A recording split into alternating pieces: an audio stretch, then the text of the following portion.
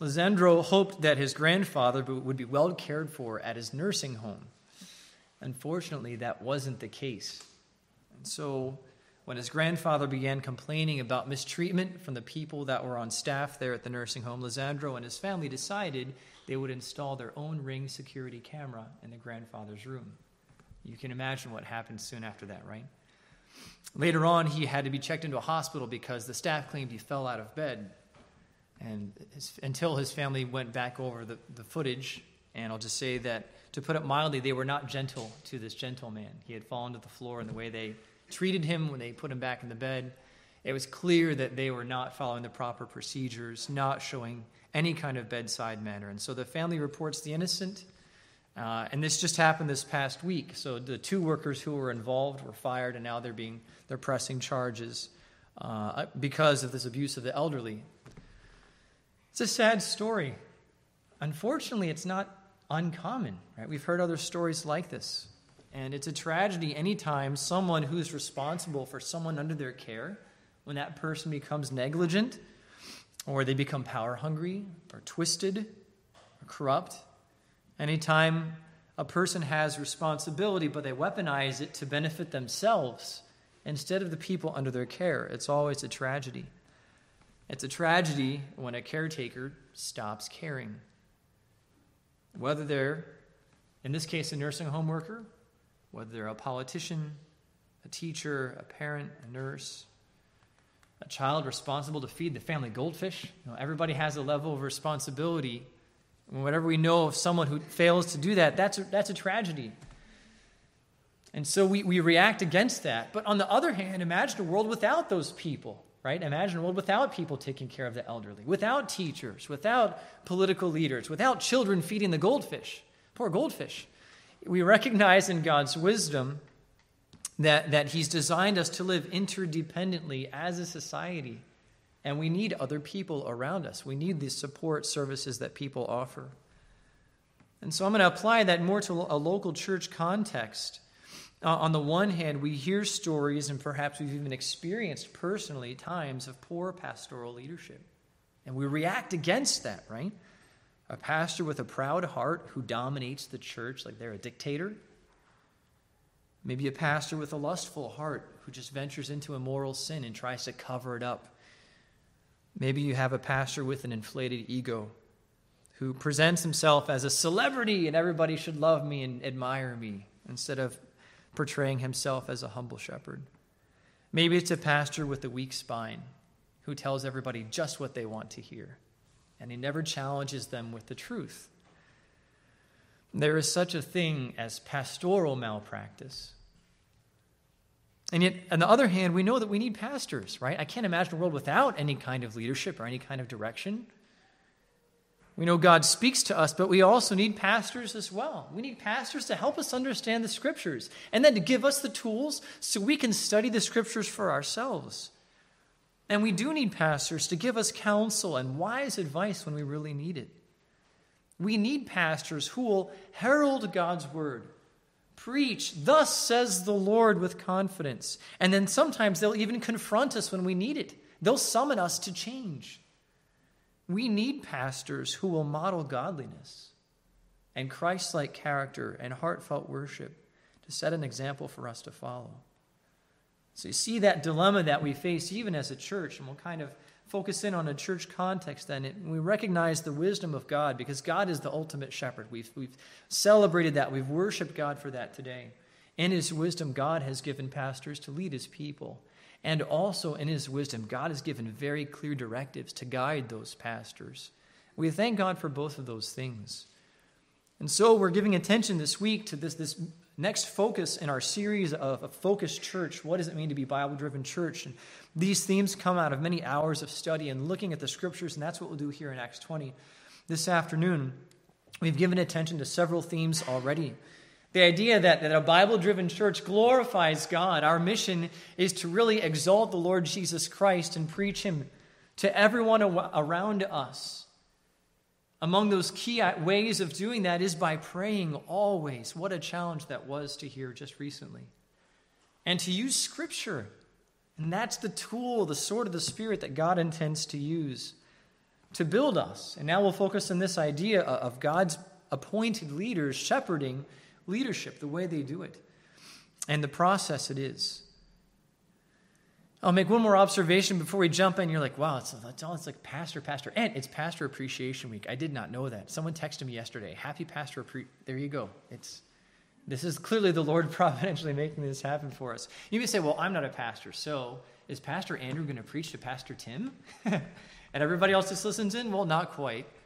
I'll suggest that this is for all of us, right? This passage, Paul is speaking to church leaders. And this has been brought up in the class earlier this morning, but this role is one of an elder. He calls these elders, these men who are responsible to lead the church. At the same time, he's also telling them to shepherd or pastor the church because God has appointed them as overseers. And you see these different synonymous terms for this position of someone who's helping to lead the church. But in another sense, it applies to all of us because all of us have levels of spiritual responsibility. God has given you people that you are responsible to care for.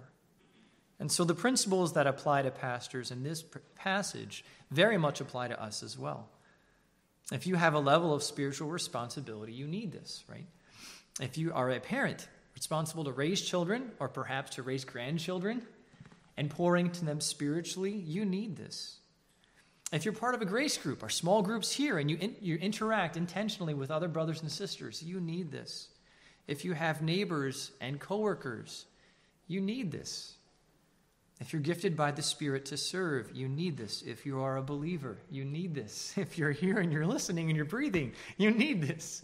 And so what we're going to hear from Paul and from God himself is really what is good for all of us. We're going to see three different sets of warnings that Paul gives. I'm kind of laying out the whole passage in front of you. You're going to see these common themes. He begins each section with this idea, what we know. We know something. I know, he says twice. And then the third section, he says, and you know this as well. But beyond what we know, he's going to remind them of a warning, a threat that he's going to give them. And with a threat, he's going to give them some counsel. Listen, here's your job. This is what God has called you to do in this situation. And then he encourages them because he's going to remind them of what he himself has done. Here's my example. And Paul is the first to admit that he is not perfect in any way. But at the same time, it is helpful that we can learn from his example and follow him as he follows Christ. But what's most exciting is that Paul points us to the truth of God. And that's what we really need, right? We don't ultimately need humans to tell us what to do. We have a lot of that already. We need humans to tell us what God has said. We want to hear from God, right? We want God to be the shepherd, the chief shepherd. And we want help and assistance in understanding what he is directing us to do. And so what we'll find is most encouraging in each section is what the truth of God is. So that's the theme that we'll be going into. This first idea then, this first warning that Paul is giving to these leaders in Ephesus, we'll just summarize it this way. He's telling them, beware of fear. Because there's this threat. And so you see the blanks there, they're underlined. You can follow along in the worship guide, page 7. He's telling them there is this threat. Here's this reality. Guys, I know something. Behold, pay attention. Here's what's going to happen. I know that all of you guys, and he's looking at men that he spent years pouring into, among whom I went about preaching the kingdom, all of you will no longer see my face. This is the last time I'm ever going to see you again. That's the beginning of his phrase. And he's already mentioned earlier in the passage, verse 22, he knows he's headed to Jerusalem, but he doesn't know what's going to wait for him. He doesn't know if he's going to die there. He doesn't know if he's going to be arrested. But what he does know is this. This is the last time he's going to see them in person. That's powerful because of the close relationship. And so if this is the last time he's going to see them, then from now on, if there's a decision to be made at that local church in Ephesus, whoever is preaching, it's not Paul. Whoever is making the decisions and giving the counsel, Paul's not going to be on the scene anymore. And you can imagine in their minds, that's a little unnerving for them. You can imagine someone who is a little nervous about learning to drive. Often in the city, we don't always jump to drive right away. We wait a little bit longer. And maybe you can remember the first time you began learning to drive, you have the permit, the expert, maybe you're like watching the expert drive, and then the expert jumped in shotgun, and you're driving. And you're just checking with them, and you're extra nervous. How did you feel the first time that person wasn't there? And you're driving by yourself in the car. Some of it's exciting. Some of us, I have to pull onto this highway right now at rush hour with everybody honking behind me, pushing me to go. It's really unnerving. We don't like driving by ourselves, right? Another situation like this is when my oldest Hudson was born. Becky's mom was with us for the first few weeks, but I still remember the night that she left. And we have this little newborn here, and it's been easy because she's been there, and there was one point he was crying because he had to be burped just the right way, and she knew how to hold him. And finally he burped and stopped crying after an hour or so. But then she left. And I know Becky was more prepared than I was. She wasn't as nervous as I was, but I thought, I have to keep this guy alive? Like, this is up to me? I can't say, here, you take him. There's no one to give him to. There's a level of nervousness about that. I imagine that's what these men are feeling, this threat that Paul is leaving. But he gives them this counsel and this calling. He says them very simply is this. Their goal is to guard or to shepherd the flock. What is the calling that God has given them? He tells them, be on guard. Watch yourselves. Watch this flock. More specifically, he tells them to shepherd the church of God. And we've already spent time in the service talking about what it looks like to shepherd a flock, right? It involves protecting it. We'll give more attention to protection in our second point. But it also means feeding the flock, giving the flock what they need. The shepherd knows where is their good grass, where's their nutrition. Let's bring the flock here. No, this way, guys. No, this way. Let me give you something really helpful to feed on. And so he's giving them this direction. In John chapter 21, our Lord is talking to Peter, kind of restoring him after Peter had denied him. You remember 3 times he asked Peter a question. What was the question? Do you love me? Right? Peter's response is, well, yeah, as much as I can, and it's not quite, you can tell he's just still growing again in his confidence in God. But at the end, the Lord says, 2 out of 3 times, feed my sheep, give them food. The 3rd time, shepherd my sheep. Peter, you're the shepherd, you're going to be responsible to lead, feed my sheep. And so there's a picture there of feeding these sheep, of giving them what they need, taking care of them, providing for them. And so this challenge for these men is, I'm not going to be on the scene. It's up to you. So here's your command. Make sure everybody gets what they need. Feed them the grass they need. Parenting analogy. Give them the veggies, even the ones they don't like. You may have to cook it a special way, but they need this. And he really points to himself and his own example because he says, verse 26, I testify to you this day. What an amazing claim he can make, right? I am innocent of the blood of all men, everybody who knows me. For I did not shrink from declaring to you the whole purpose of God. He says in his mind, his hands are innocent. There is no blood on his hands. And if someone has met Paul and they've rejected his message, they can't blame him for it. He did his part of explaining the message to them. No one can sue Paul for pastoral malpractice. Right? He did his job. And you can contrast that. Think back to Pilate. Remember, he condemns Jesus and he starts washing his hands, a very elaborate display, claiming that I'm innocent of this man's blood.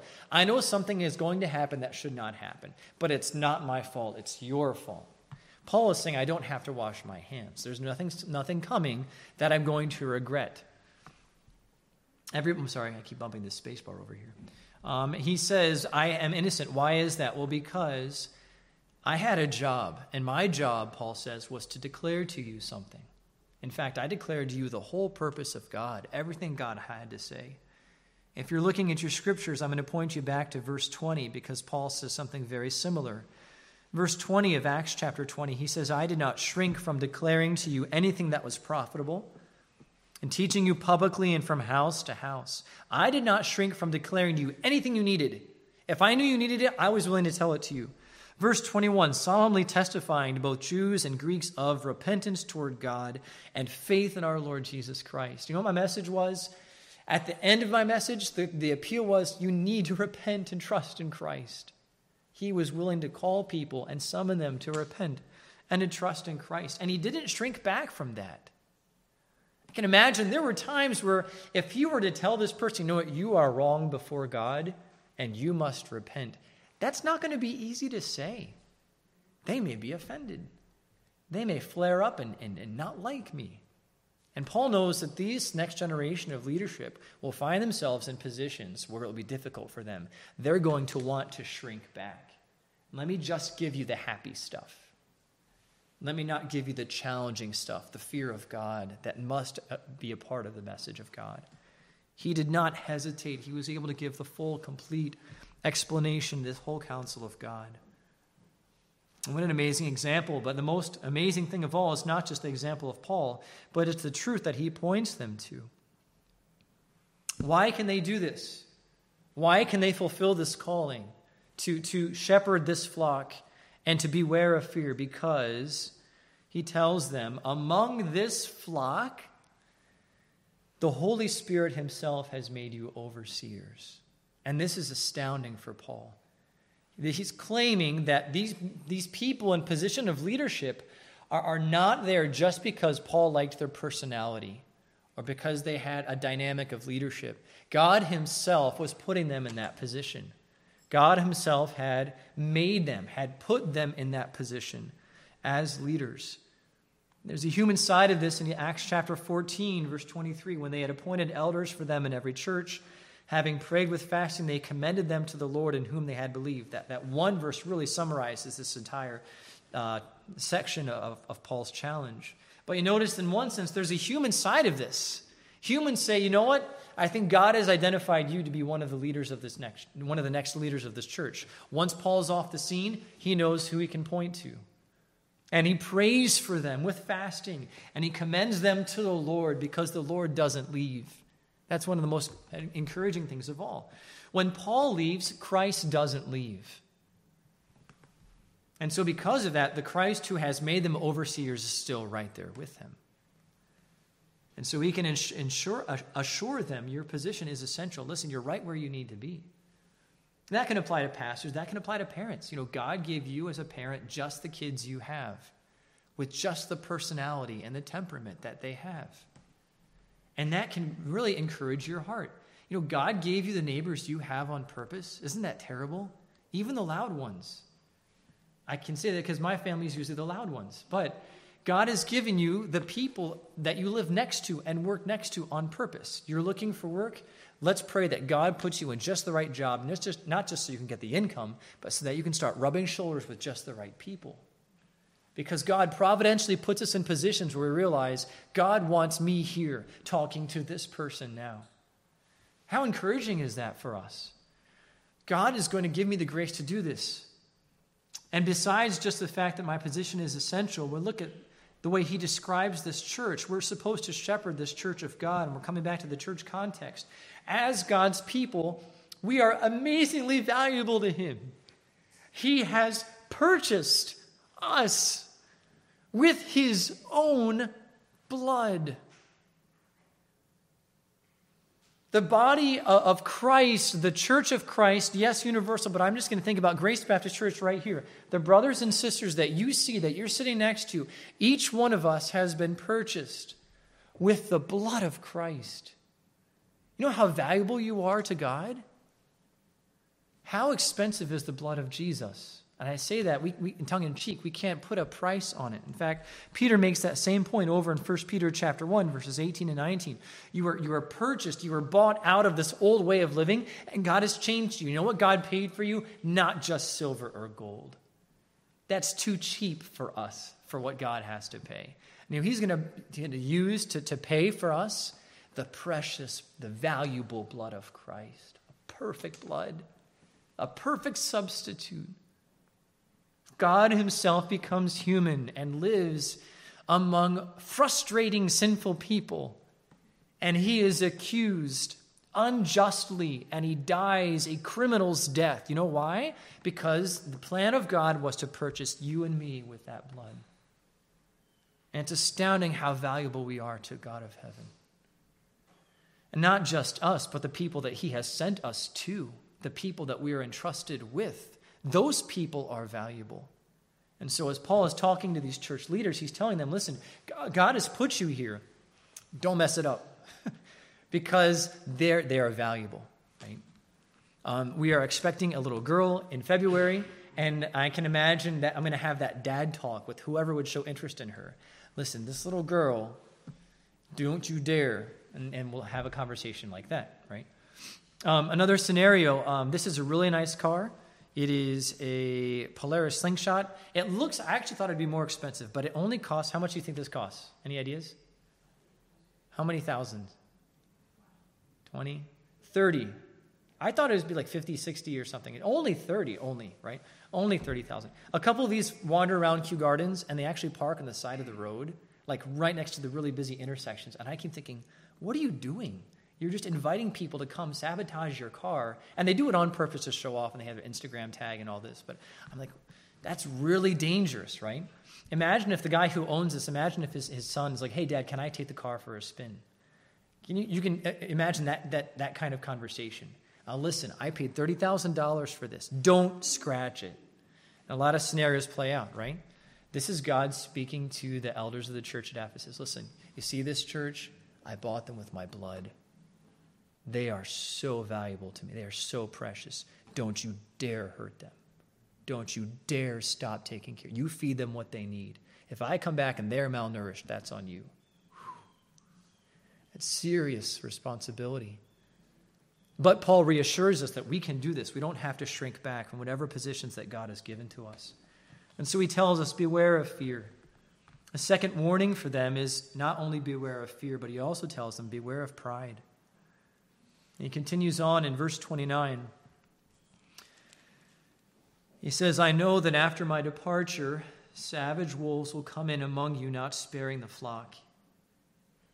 And from among your own selves men will arise, speaking perverse, twisted things to draw away the disciples after them.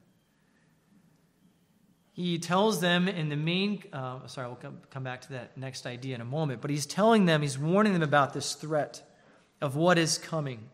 I'm not going to be here, and instead of me coming, you're going to have a wolf in sheep's clothing. Once I leave, here's what you can expect to show up. A wolf coming in. And this wolf will come in among you. And you'll notice, maybe you can look at your text in front of you, how does he describe these wolves? What word does he use to describe the wolves? Maybe savage wolves, fierce wolves. I didn't want to pick a picture that would show us the after results of a wolf visiting a sheep pen, but it's carnage. It's horrific. When a wolf comes to visit sheep, they don't just talk. In this case, he says they come not sparing the flock, not going to let anybody get away safely. They come in to destroy, right? John 10:10, our Lord warns about that. The thief comes to steal and to kill and to destroy. So Paul is telling them, you need to watch this flock. Be careful. Don't let it get to your head. You need to stay focused. You have a mission. There are people on the outside trying to come in who will destroy the flock. And so they are called to really be careful. But not only that, he also warns them about from within, threats even from within. He says, from among yourselves. Some of you, when he's talking to men, he's poured into, he says, some of you will be tempted. Instead of people coming in, you're going to come up. You're going to start sticking your head above everybody else, and you want to start getting a following for yourself. And you're going to try to draw people away towards your own unique personality, your own skill set, your own giftings. And you can remember from the account, Pastor Tim walked us through this account in Ephesus in Acts 19 as an introduction to the armor of God in Ephesians 6. But remember, some of these believers, their backgrounds are fascinating. Some of these men likely had first met Apollos, and he explained to them the baptism of John the Baptist, but not the full message of Christ. And so they had already been used to learning something, but not everything, until they round out their understanding of doctrine. Others are former magicians. Remember, this is the place where they had burned millions of dollars worth of books of magic and incantations. And some of these maybe had heard about the sons of Sceva, the Jewish high priest, who tried to cast out a demon just like Paul did, because they wanted the notoriety. And so he's warning them about this. So he's warning them about speaking perverse things. After he leaves them, he writes letters in Ephesians and then 1st and 2nd Timothy. Even in Revelation, there's a letter addressed to this church, and here's what's going to come up later on. He warns Timothy in the future, there are some people in your church who are twisting God's moral law, and they're making it a sense in which you have to follow the law just to impress God, and you have to become one of God's people by following his laws, and they twist the purpose of the law. Other people obsess about dietary things. They say marriage, no marrying allowed, no good food. Limit yourself. Be ascetic. Not aesthetic, but ascetic. Limit yourself. Live a disciplined life. No fun allowed whatsoever. Later in 1 Timothy, Paul warns about people who love money. And they think money is the sign of God's blessing. And if you want to be blessed by God, then you can expect a wonderful addition to your bank account, because that is the ultimate blessing from God. And Paul warns in 1 Timothy 6, that's not the case. Godliness with contentment is great gain. And he gives directions to those who in God's providence are rich in this world, how they should look at and view their own money. And later in Revelation, he warns about this group of people called the Nicolaitans. And in that point, he actually praises the church at Ephesus. They did a good job here because they fought against this false teaching, which was trying to import immorality and greed into the church. And so he's warning about these people from within, but a lot of times it's the goal, as he says back in verse 20. In verse 30, because they want to draw away the disciples after them. There's a danger that these men can have. And so the counsel is this: be alert. Oh, watch for danger. Watch yourselves. Look in the mirror and examine yourself just as much as you examine the flock. Be on guard. He points them to his own example then. What's his example? Well, because you need to remember something. Remember my own pattern. Well, what did you do, Paul? Well, night and day for a period of 3 years, I did not cease. Wow. 3 years, night and day, he is on one mission, and that is to make sure he is caring for the people in that church at Ephesus. Maybe warning them, brother, that sounds a little fishy. That sounds like you're trying to impress God, or that sounds like you're just taking God's grace for granted. Oh, be careful here. And he's talking to them, encouraging them forward. Hey, be careful, that's false teaching. That doesn't match. Well, what about this passage? And he's interacting, and it's not always in-your-face confrontation, but he was willing to do that. And he was urgent in the way he did that. He's admonishing them with tears. And so he's reminding these men of his constant efforts to try to connect with them. I'm going back to chapter 20 at the beginning of this passage, verse 18. You know, from the first day I set foot in Asia, I was with you the whole time, serving the Lord with all humility, with tears, with trials which came upon me through the plots of the Jews. And he goes on what we read a moment ago. I didn't shrink from declaring to you whatever was profitable. Paul was on a mission. He was not about his own kingdom. He was about the kingdom of God. And he's warning these men of the same, because, here's the wonderful truth, because God's word will build them up. He says now in verse 32, now I commend you to God, to the word of his grace. Because here's what God's word will do.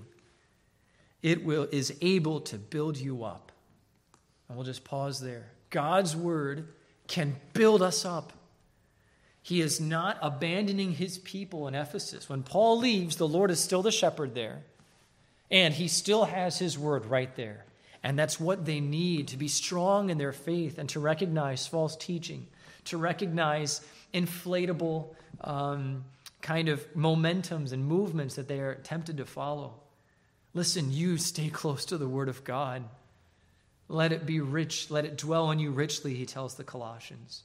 And this word of God is also able to give you an inheritance among all those who are sanctified. When I pay close attention to the word of God, I read about this inheritance. He describes it in much greater detail in Ephesians 1, the letter to this church at Ephesus later on. There's an inheritance waiting for them in the future. And it's among everybody who has been sanctified and set apart to Jesus Christ. Everybody who looks like Jesus Christ. And I imagine in Paul's mind, he's looking ahead to the very end. Guys, listen.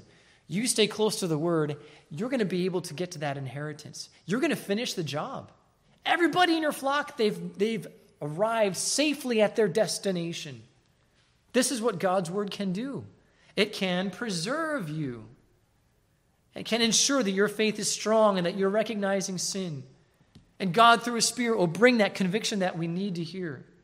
And so He's encouraging these men, listen, you have a much greater mission, a much greater calling than just filling the time and just building up a personal reputation, getting a following.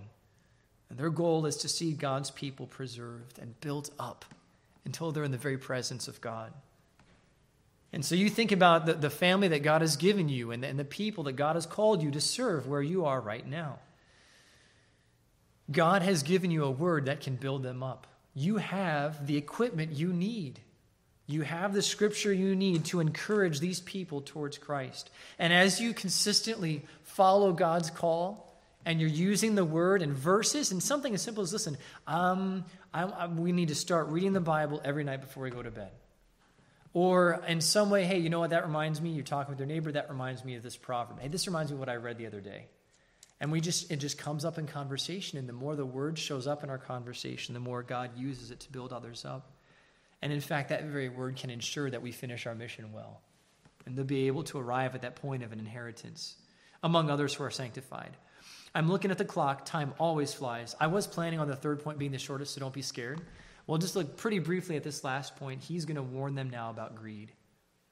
And he's going to tell them what they know. You guys know something. You know something about me. You know that my hands have ministered.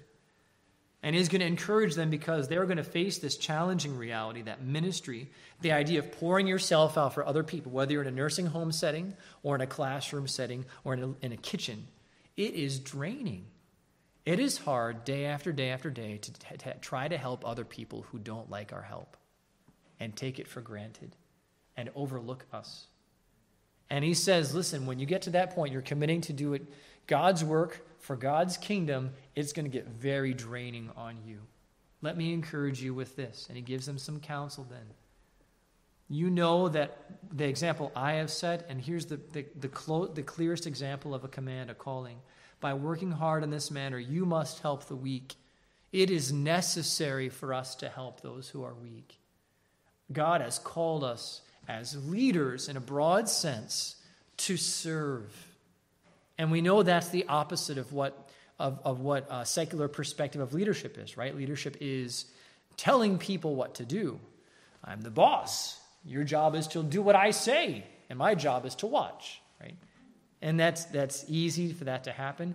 It's easy for us to develop that same mentality. Paul says, my job as a leader is to serve and to make sure everyone is taken care of and cared for. And so by working hard in this manner, your mission, your calling is to help weak people, those who are in need of support, in need of stability. We already mentioned his example.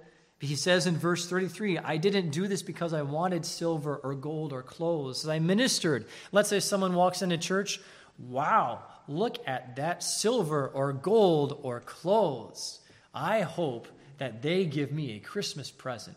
That's not Paul's mentality when he's trying to help people. He's pouring into people, disregarding the benefits that he may receive. His motives are pure.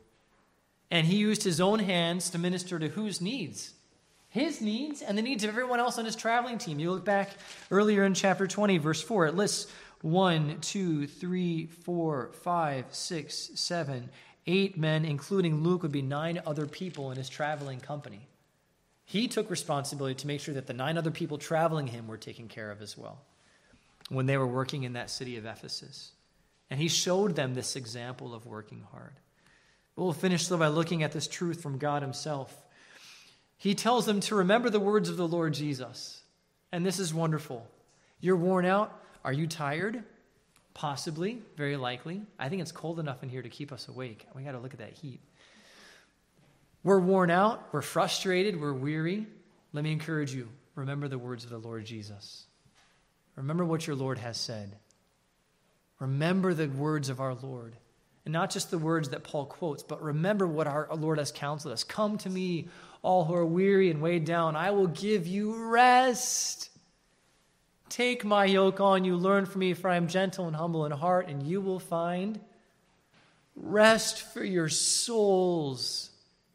All authority is given to me in heaven and earth. Go, make disciples. Brother Mookie reminded us of that. What is his promise at the end of that? And lo, behold, I am with you. How long?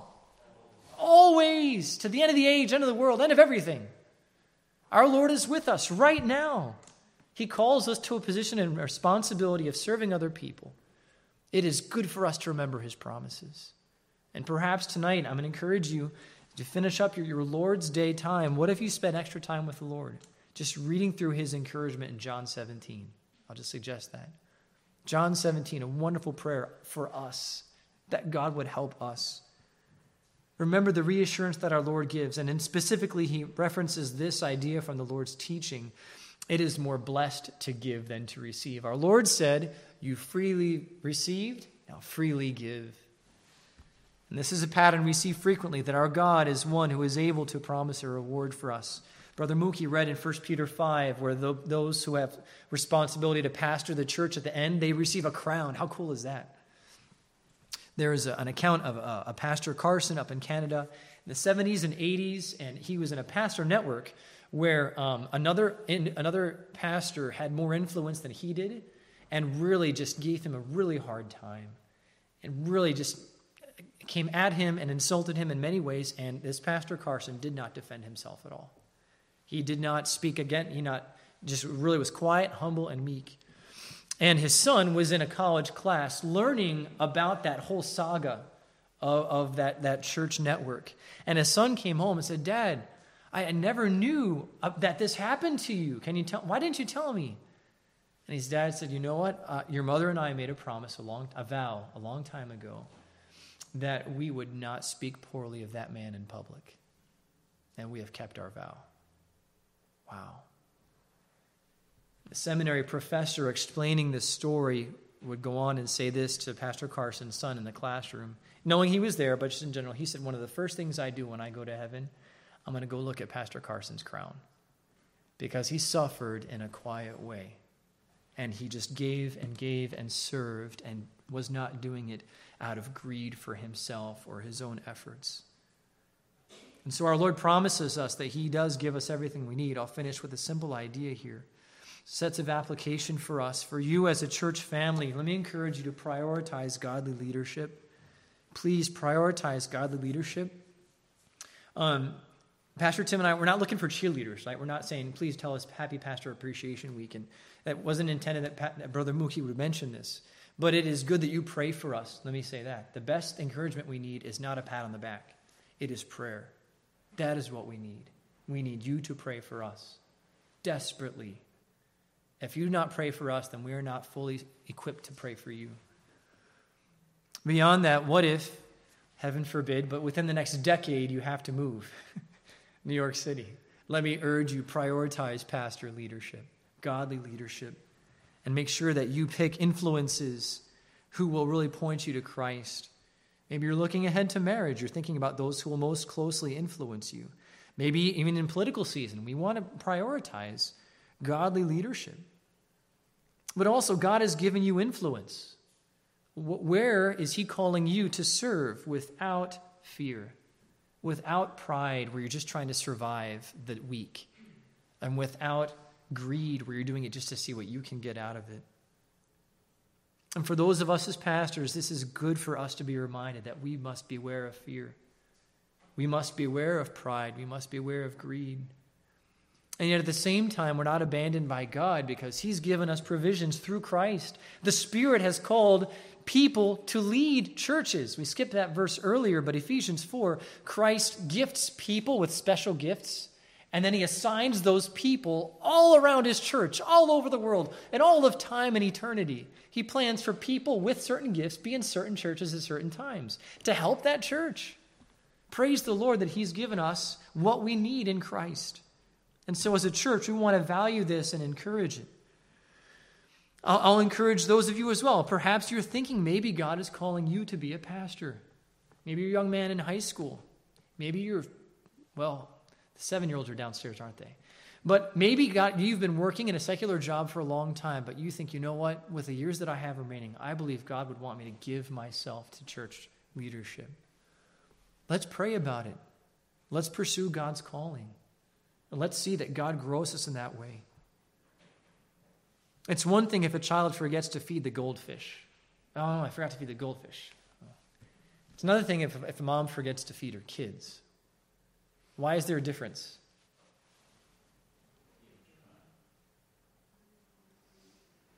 Feeding the goldfish, feeding the kids.